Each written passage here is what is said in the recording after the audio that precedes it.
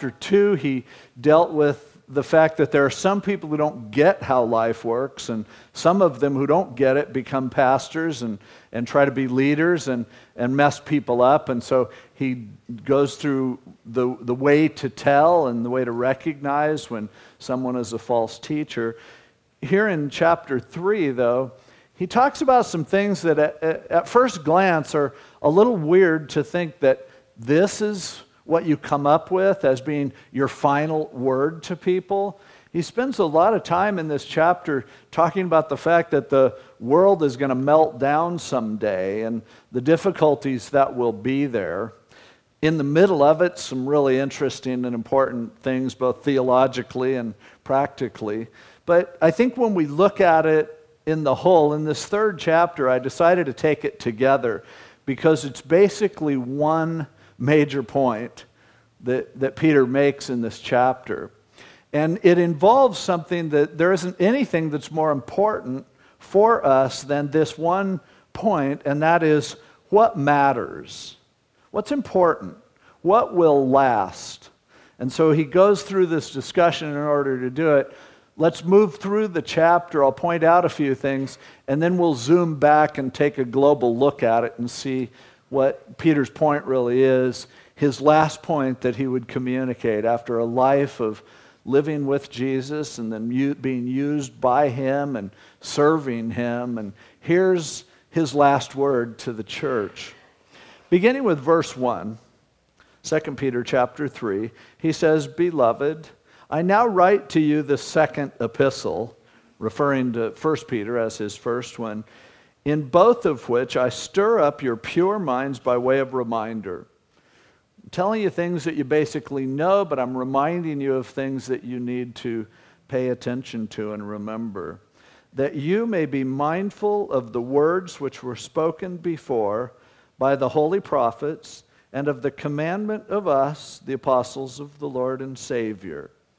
He says, I'm reminding you of that which the whole Bible has essentially been about. This is what God has been trying to say from the beginning. You've heard it, you know it, here's the deal. But he says, knowing this first, as a preliminary consideration, that scoffers, the word scoffer there literally is the word in and the word for sport. So these are people who just make sport of some of the things of God, as you'll see. But they will come in the last days, walking according to their own lusts, their own passions, and they will say, where is the promise of his coming? For since the fathers fell asleep, all things continue as they were from the beginning of creation. He said, and the word of the prophets and the word of the apostles, it was all constantly, including the words of Jesus, about the fact that things are not going to continue like this forever. Jesus told his disciples in John 14, I go to prepare a place for you, and if I go and prepare a place for you, I'll come again and receive you unto myself, that where I am, there you may be also. Jesus referred to those times when everything that you see will be destroyed. The apostles talked about this constantly.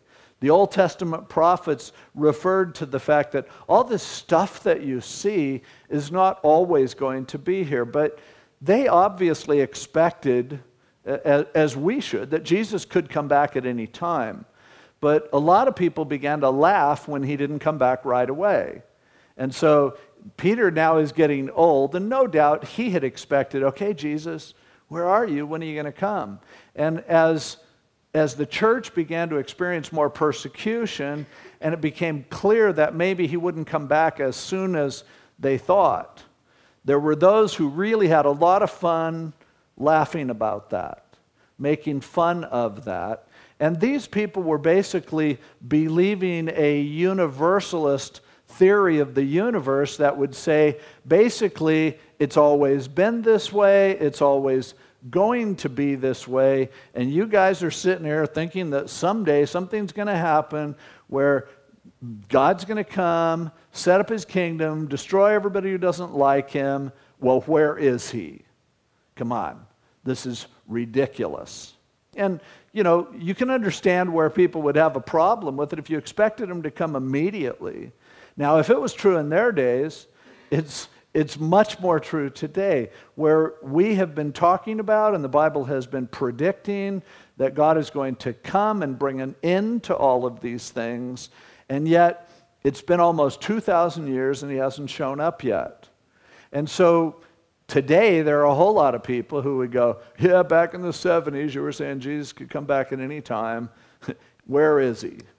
And a lot of people just give up on the whole notion because they expected him to come back sooner than he has. And so some of them will spiritualize it and go, well, he kind of came in a way as he dwells within his people. And they start making up excuses instead of saying, he hasn't come back yet, but that's okay. But he's saying these people are like those who, for much of the history of science, there was this idea that which we see, the material universe, has always been here. Now, there's a reason why scientists wanted to believe that, because if you want to believe that there is not a God, and so therefore you don't want to explain where everything came from, because it's real hard to explain how we got here without a God who created. And so they say, well, no, there's no God who created, because matter and time and space and all of these things, energy, they've just always been here. And they are mutating, and some improvements happen and some deterioration, but basically we're looking at a universe that was always here. Now, the overwhelming evidence of science goes against that, and so nowadays very few scientists would still hold to that view, that it's always been the way it is now and will always be the same way. And so they've at least come up with a Big Bang theory where this happened out of some explosion billions of years ago. But that is a problem, because even if it was billions of years, that's not nearly enough time for what we see to have randomly occurred and have happened. But what Peter is addressing is those people who just go, well, you know what? It just goes back forever and it'll go forward forever. And they think it's really funny that we talk about an end to these things. And so, as they say that, he says in verse 5, for this they willfully forget. There's something that they are ignoring. That by the word of God, the heavens were of old, and the earth standing out of water and in the water, by which the world that then existed perished, being flooded with water. But the heavens and the earth, which are now preserved by the same word, are reserved for fire until the day of judgment and perdition of ungodly men. So he says one thing that they're forgetting is there's plenty of evidence in the world to designate the fact that it hasn't always been the way it is. Now, he refers to this time of old when the earth was in the water and out of the water and a flood destroyed things. And the most obvious reference that he's making here, I would think, would be to the time of the flood during Noah's lifetime, when God actually just caused the water to overflow everything. He basically took a mulligan on creation and started over with going, okay, I will wipe this out and I'll start over. So he says the same word of God that caused the place to be created in the first place wiped it out. So don't forget, God has done this before and he could do it again. Now, I have to say that there are a couple of different understandings of this scripture.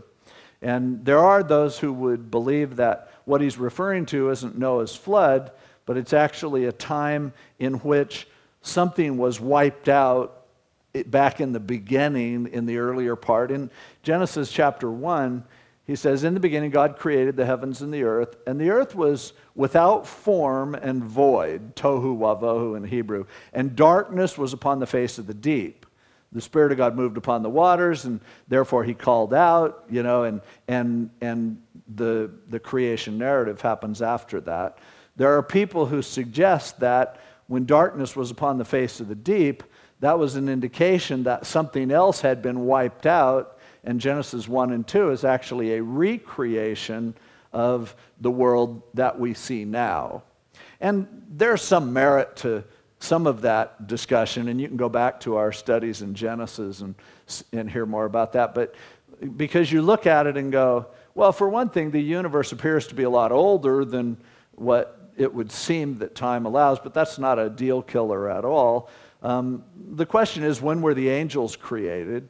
They were clearly created before the 7 days of creation, because they are said in other places in Scripture to have been observing that creation. When did Satan fall? When was he cast to earth? Some people would suggest that when he was cast to earth, it was what made this formless and void mass of water that then God recreated into the earth as we know it. But I just want to acknowledge that as a possibility. Again, for me, the clearest indication here is of the flood of Noah and how. But the point is, he's saying, look, things have been destroyed before, and they can be destroyed again. Don't assume that everything's just always going in a universal way. And that's the problem with so many of the observations that science makes, even nowadays, is they don't take into account the fact that catastrophes have happened. One for sure, perhaps others, that would twist and distort some of the material that provides evidence for our understanding of the universe. But Peter's point is, with the Word, God created it. With the Word, He's destroyed it before. And with the Word, He can destroy it again. But he goes on and says, but beloved, do not forget this one thing, that with the Lord, 1 day is as 1,000 years, and 1,000 years is 1 day. He's kind of quoting over in Psalm 90, where the psalmist said, God, to you, 1,000 years are like yesterday when it's past. In other words, God, you exist outside of time, and so to you, time doesn't mean a whole lot. You're not bound by time. You're not limited by it. And some people make too much of this, and they say, oh, okay, so for God, 1,000 years equals 1 day. And some people would even define the days of creation as, well, they must be 1,000 years each. And now, he's not making a time rule. Quite the contrary to that. He's saying, as far as God's concerned, time isn't a big deal. He operates outside of it. God is never in a hurry. God is never feeling like, when are we going to deal with this? God is not, it's not that He isn't returning because He's really busy with some other stuff. You know, He's gone, oh man, I'd like to return, but I have some other stuff to deal with first. He's going, when you're thinking about God, divorce yourself from the whole expectation about time. God's not limited by time. But, he says in one of the great verses of the Bible, the Lord is not slack, He's not slacking off concerning what He's promised, as some people count slackness, but He is long-suffering toward us, not willing that any should perish, but that all should come to repentance. A really important verse, and a really critical verse in dealing with some understandings of some of the basic fundamentals of theology. Now, without just sinking into great detail concerning this verse describes the heart of God, and that's really the point. That the reason why He hasn't returned yet, and the reason why He hasn't wiped everything out yet, is simply because He's waiting for us to do the work that He's given us to do, and that is go out and get people saved. Because His heart is for people who are lost. Now, this verse is difficult to understand for some people who have opted for the notion that, God doesn't want to save everyone. He only wants to save certain people. And so what is called limited atonement, and that which is proposed by those of Reformed theology or Calvinism. And by the way, these are good people who love God, who are committed to Him. The reason they come up with the notion of limited atonement is in trying to make sense of the fact that what does God want? Because the Bible clearly teaches that God wants to save, and here He says He isn't willing that any should perish. So that presents the problem of, wait, if He doesn't want any to perish, how come somebody's going to perish? And so some people take this verse and they teach what's called universalism, which is because God's not willing that any should perish, because he died for the sins of everyone, even as Isaiah said in the 53rd chapter, all we like sheep have gone astray, we've turned everyone to his own way, and the Lord has laid on him the iniquity of us all.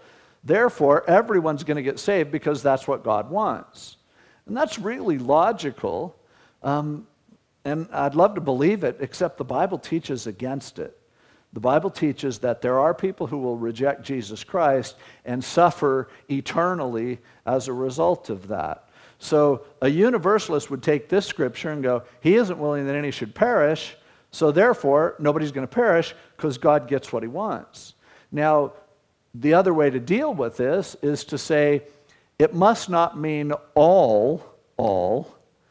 It must not mean that any, but you change it to say God isn't willing that any of the elect would perish. He wants all of the chosen to come to repentance.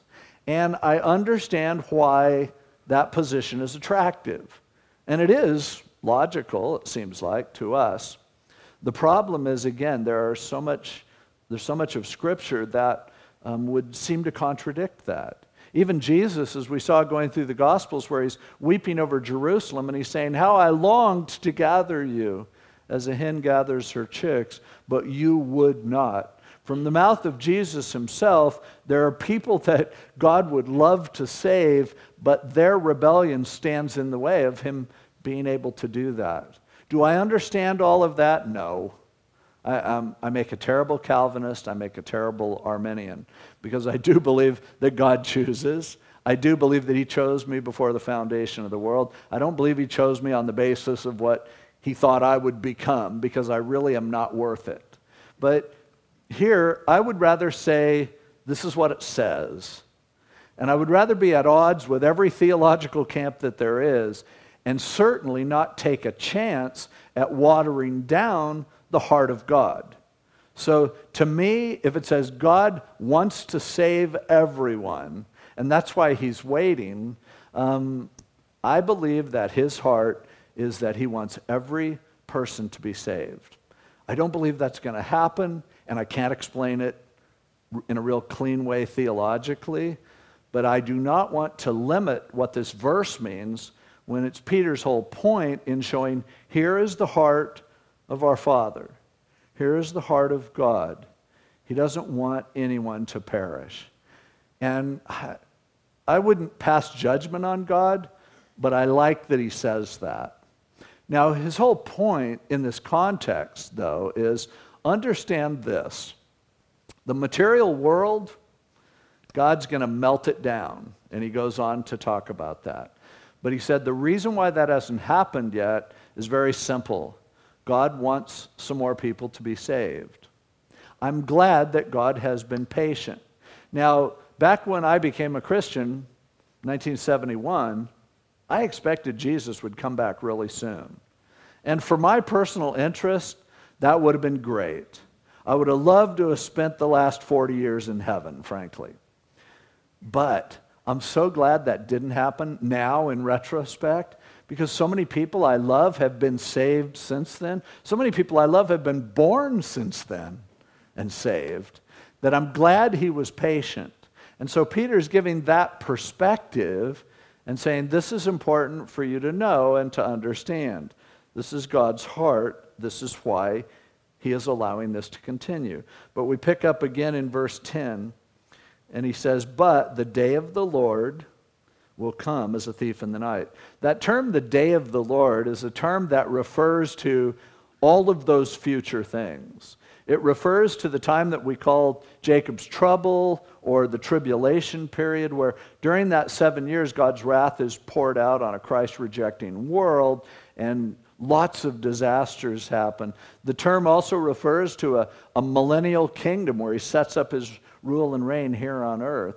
Amazingly, even at the end of that period, we see that there are some people who rebel against Jesus even at that point.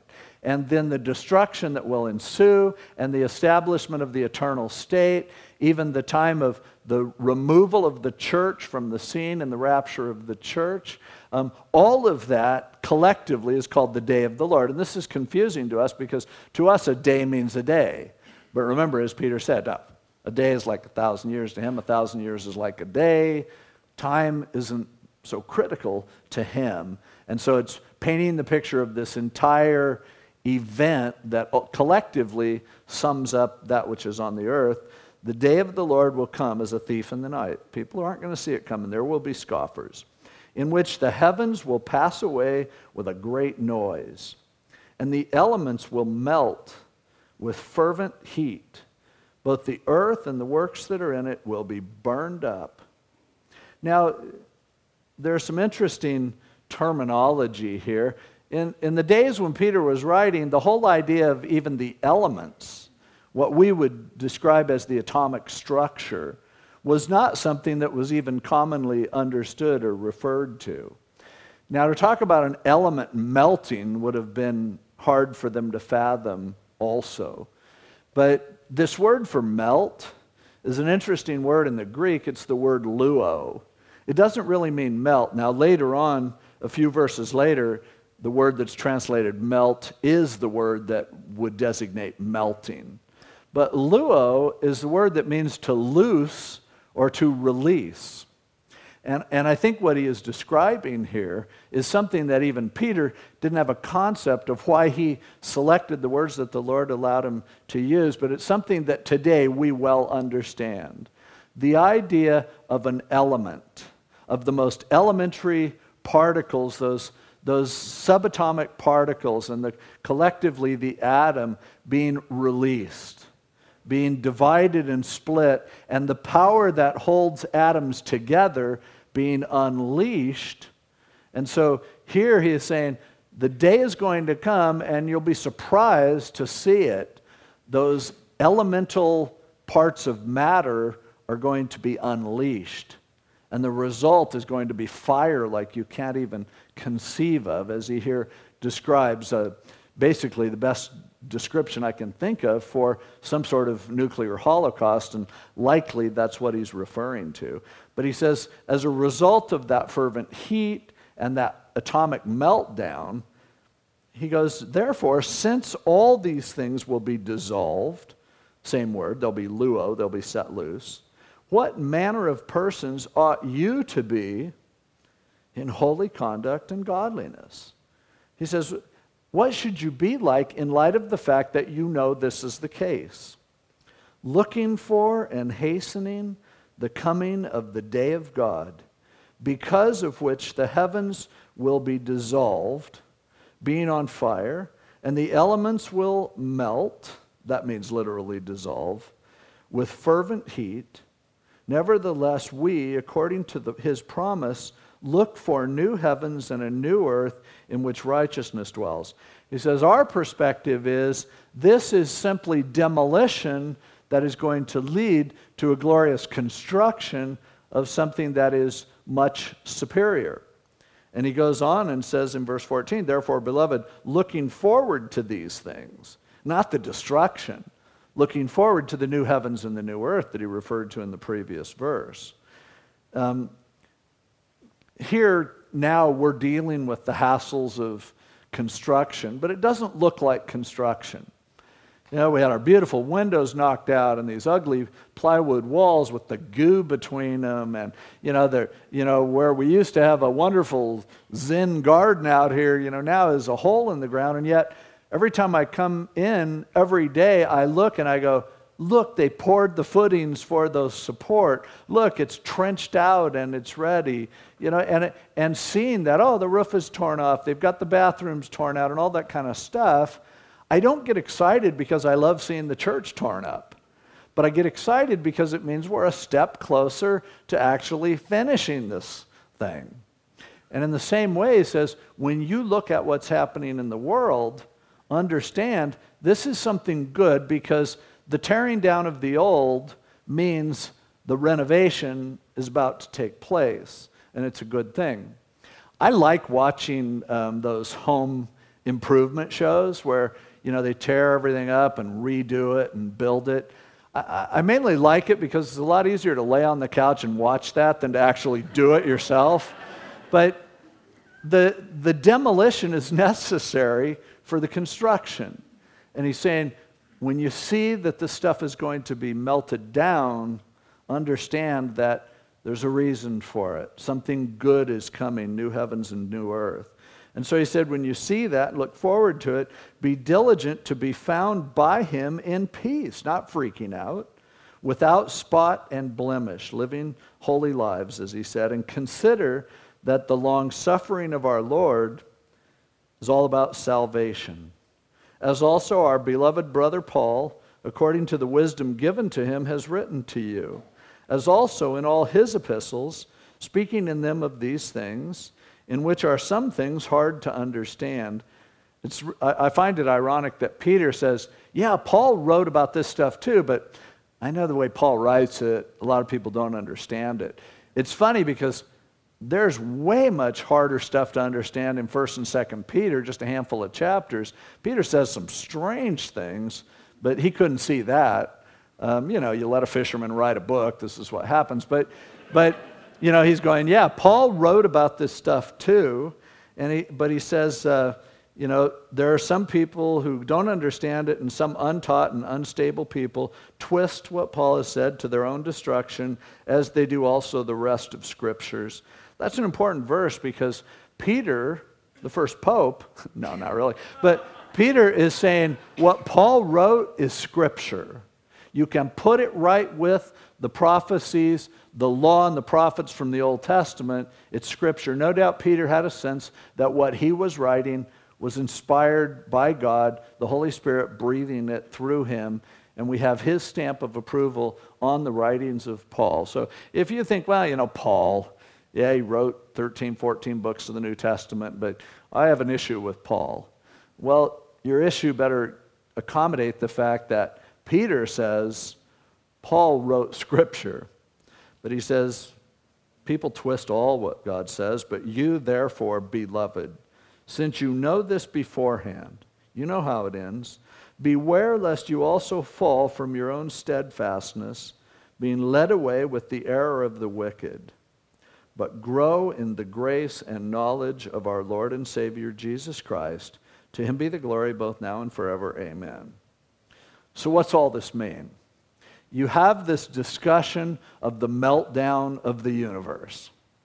And you have this incredible statement of the fact that the reason it hasn't melted yet is because God loves people and he wants to save them. And then he says, that knowledge should change the way you are. That knowledge should cause you to want to be holy, to consider the kind of person that you are and how you live your life. It has ramifications. So how do you put all this together? Simply this, and this I believe is the point of this chapter, and it has direct application to the way we live our lives every single day of our life. And that is, we live in a material universe, but everything that you see, almost everything that you see, is going to burn. It's not going to last. The only thing that you see that will last are the people around you and the people who you take with you when you go to heaven. They are what matters.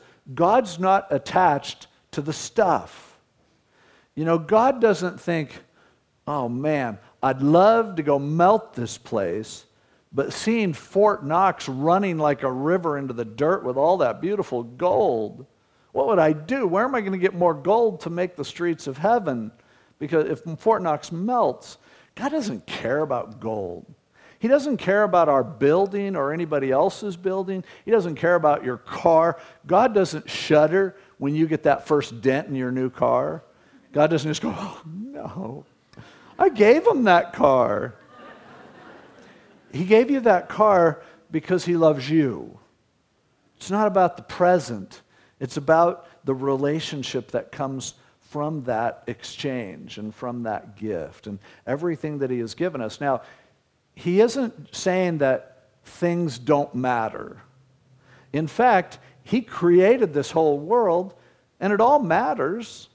He created the beauty of nature, and he has provided for you materially, even to the point where you can go and enjoy a nice meal, or you can enjoy having a special time with people or whatever, but it was never about the stuff. It's all about the people. And so when he looks at this earth, he looks past all the stuff, and he sees people, and he says, that's what I'm about. That's where my heart is. And so he tells us, okay, in light of this, what kind of people ought we to be? In all holiness, in good behavior. Why? Because the way we live our lives is influential in bringing those for whom Christ died to a relationship with him, and they will last. Those people who you can't stand, those people in the world who reject Jesus Christ, his heart for them is, I want to reach them. And he wants to reach them through us. And how we live our lives, the perspective that we maintain, the way that we treat stuff as opposed to people for whom Christ died, that means something because that draws people to Jesus. Now, I loved the last couple days being up in the mountains. I love the beauty that's up there. And I'm not known as a real tree hugger, but I love to go walk in beauty. And there are people who just say, when I go up there, I feel so close to God. But those trees weren't created in the image of God. We should, if we are on the streets of the inner city and seeing drunks falling down in the gutter, we are closer to God than we are about a bunch of trees that someday he's going to wipe out and burn down because he can make a whole lot more just like them. And no doubt will. But people, they are unique and they're going to last forever. And so he is encouraging us here, live your life valuing that which will last. Valuing things that are permanent. And, appreciate and enjoy the temporal things, the blessings. Paul told Timothy, tell the rich people, don't be afraid to enjoy what they have. Make sure they share as well. But the bottom line is, what are you doing for that which matters? What are you doing for that which lasts? And that's Peter as the old guy. That's his final word to people. After this, as far as we know, he didn't write anything else. He didn't write anything else that we know of. And really quickly, he was crucified upside down, gave his life willfully. God, the Lord had already told him that was going to happen. And he said, I'm glad I wrote that third chapter before I did. Because from the perspective of a guy whose life is almost over, I look back and all that matters is what matters to my Father, and that is communicating my love to them so that they can receive my Son, so that they can spend eternity with God. And for all of us, how important it is that we understand this perspective, that we set our values on that which is valuable to Him, that we not become obsessed with things, that our joy doesn't hinge on how the stock market went this week, or how things are going at work, or whether the car's running okay, or none of that stuff. That should just be piddly compared to the people that we have an opportunity to touch for Him.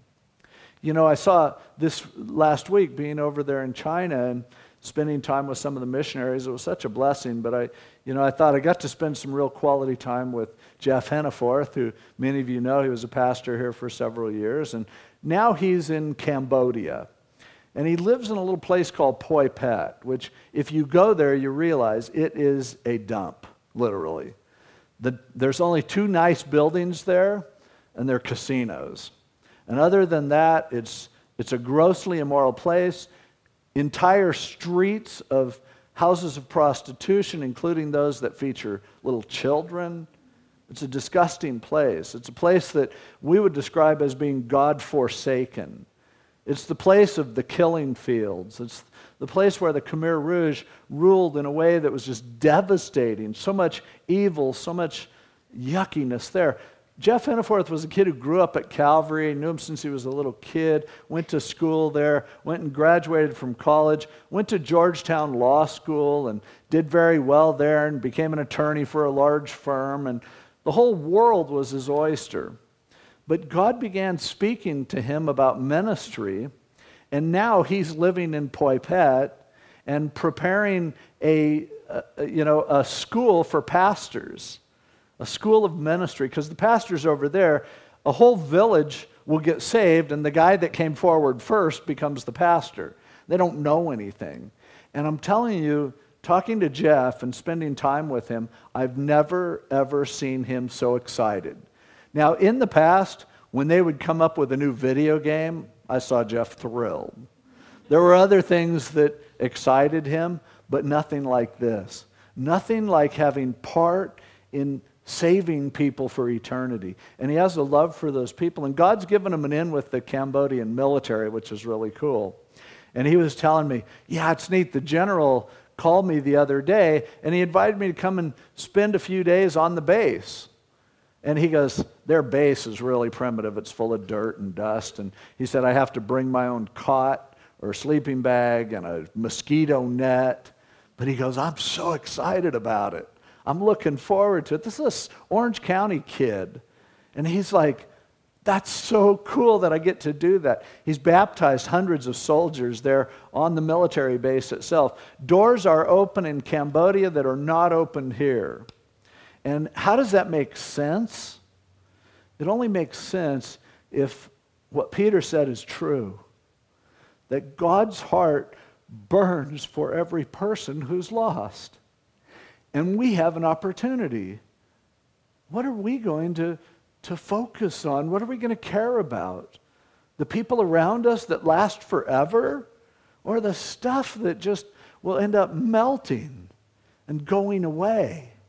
And that's what Peter was just, you got to get this. This is what he is stressing. This is what mattered to him at the end of his life. Not his old fishing business that he missed. Not, getting ahead. Not thinking, man, someday they're going to build icons of me. That's going to be so cool. And build big cathedrals and honoring me. They'll come and kiss my toe of a statue. He didn't care about any of that stuff. He'd laugh at that. But the fact that somebody's heart would be touched for eternity by his word and his encouragement, I believe that at the end of his life, that's what he was thrilled about. And I think that we would do well while we are still alive to adjust our priorities in the same way. Again, not just throwing everything away. God gave us things for a reason, but realizing they're temporary, but realizing that each of us has an opportunity to invest in that which will last forever.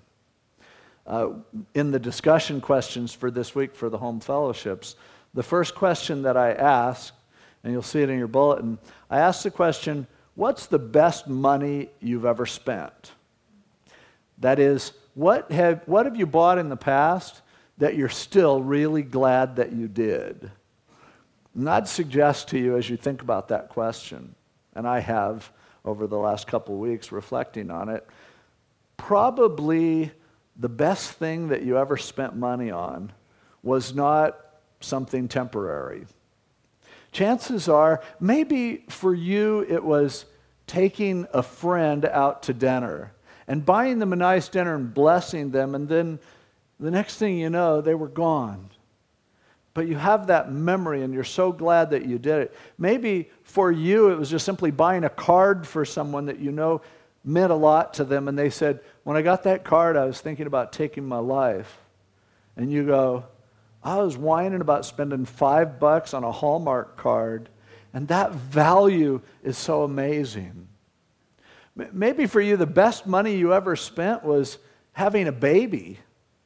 Oh, man, I remember when we had our first, especially with our second kid, we were so broke, and Then we found out we needed a cesarean, and our insurance at the time had this huge co-payment, and we had to sell our house in order to pay for a baby. But I've never once thought Danny wasn't worth it. That was some of the best money I ever spent, was on bringing that little guy into the world, who I just love passionately. And so we need to think in terms of, okay, what matters? Well, is that where we're putting our investment? Is that where we are? When I see God using people overseas, as I did with a bunch of our missionaries, I was so excited to just take them out to Outback I ate terrible in China. People go, how'd you do on the weird food? I'm like, well, I went to Outback, Ruth's Chris, McDonald's, Burger King, California Pizza Kitchen, Pizza Hut. It wasn't bad. There's something disgusting about gaining 5 or 6 pounds on a missions trip. But see, looking at all of that, I don't think, man, was that pizza good. I think that forever, the time I spent with those missionaries encouraging them, what a bargain. What a bargain to fly halfway around the world in order to do that and to encourage them in doing that which will last.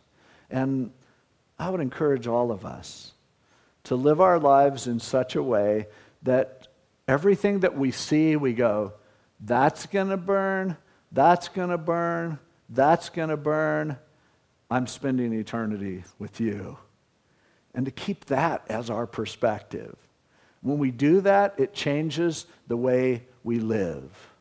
It changes everything about what matters to us. And that's what old Peter would encourage us here, winding down his ministry, winding down his last letter. He's gone, just know, some stuff doesn't last.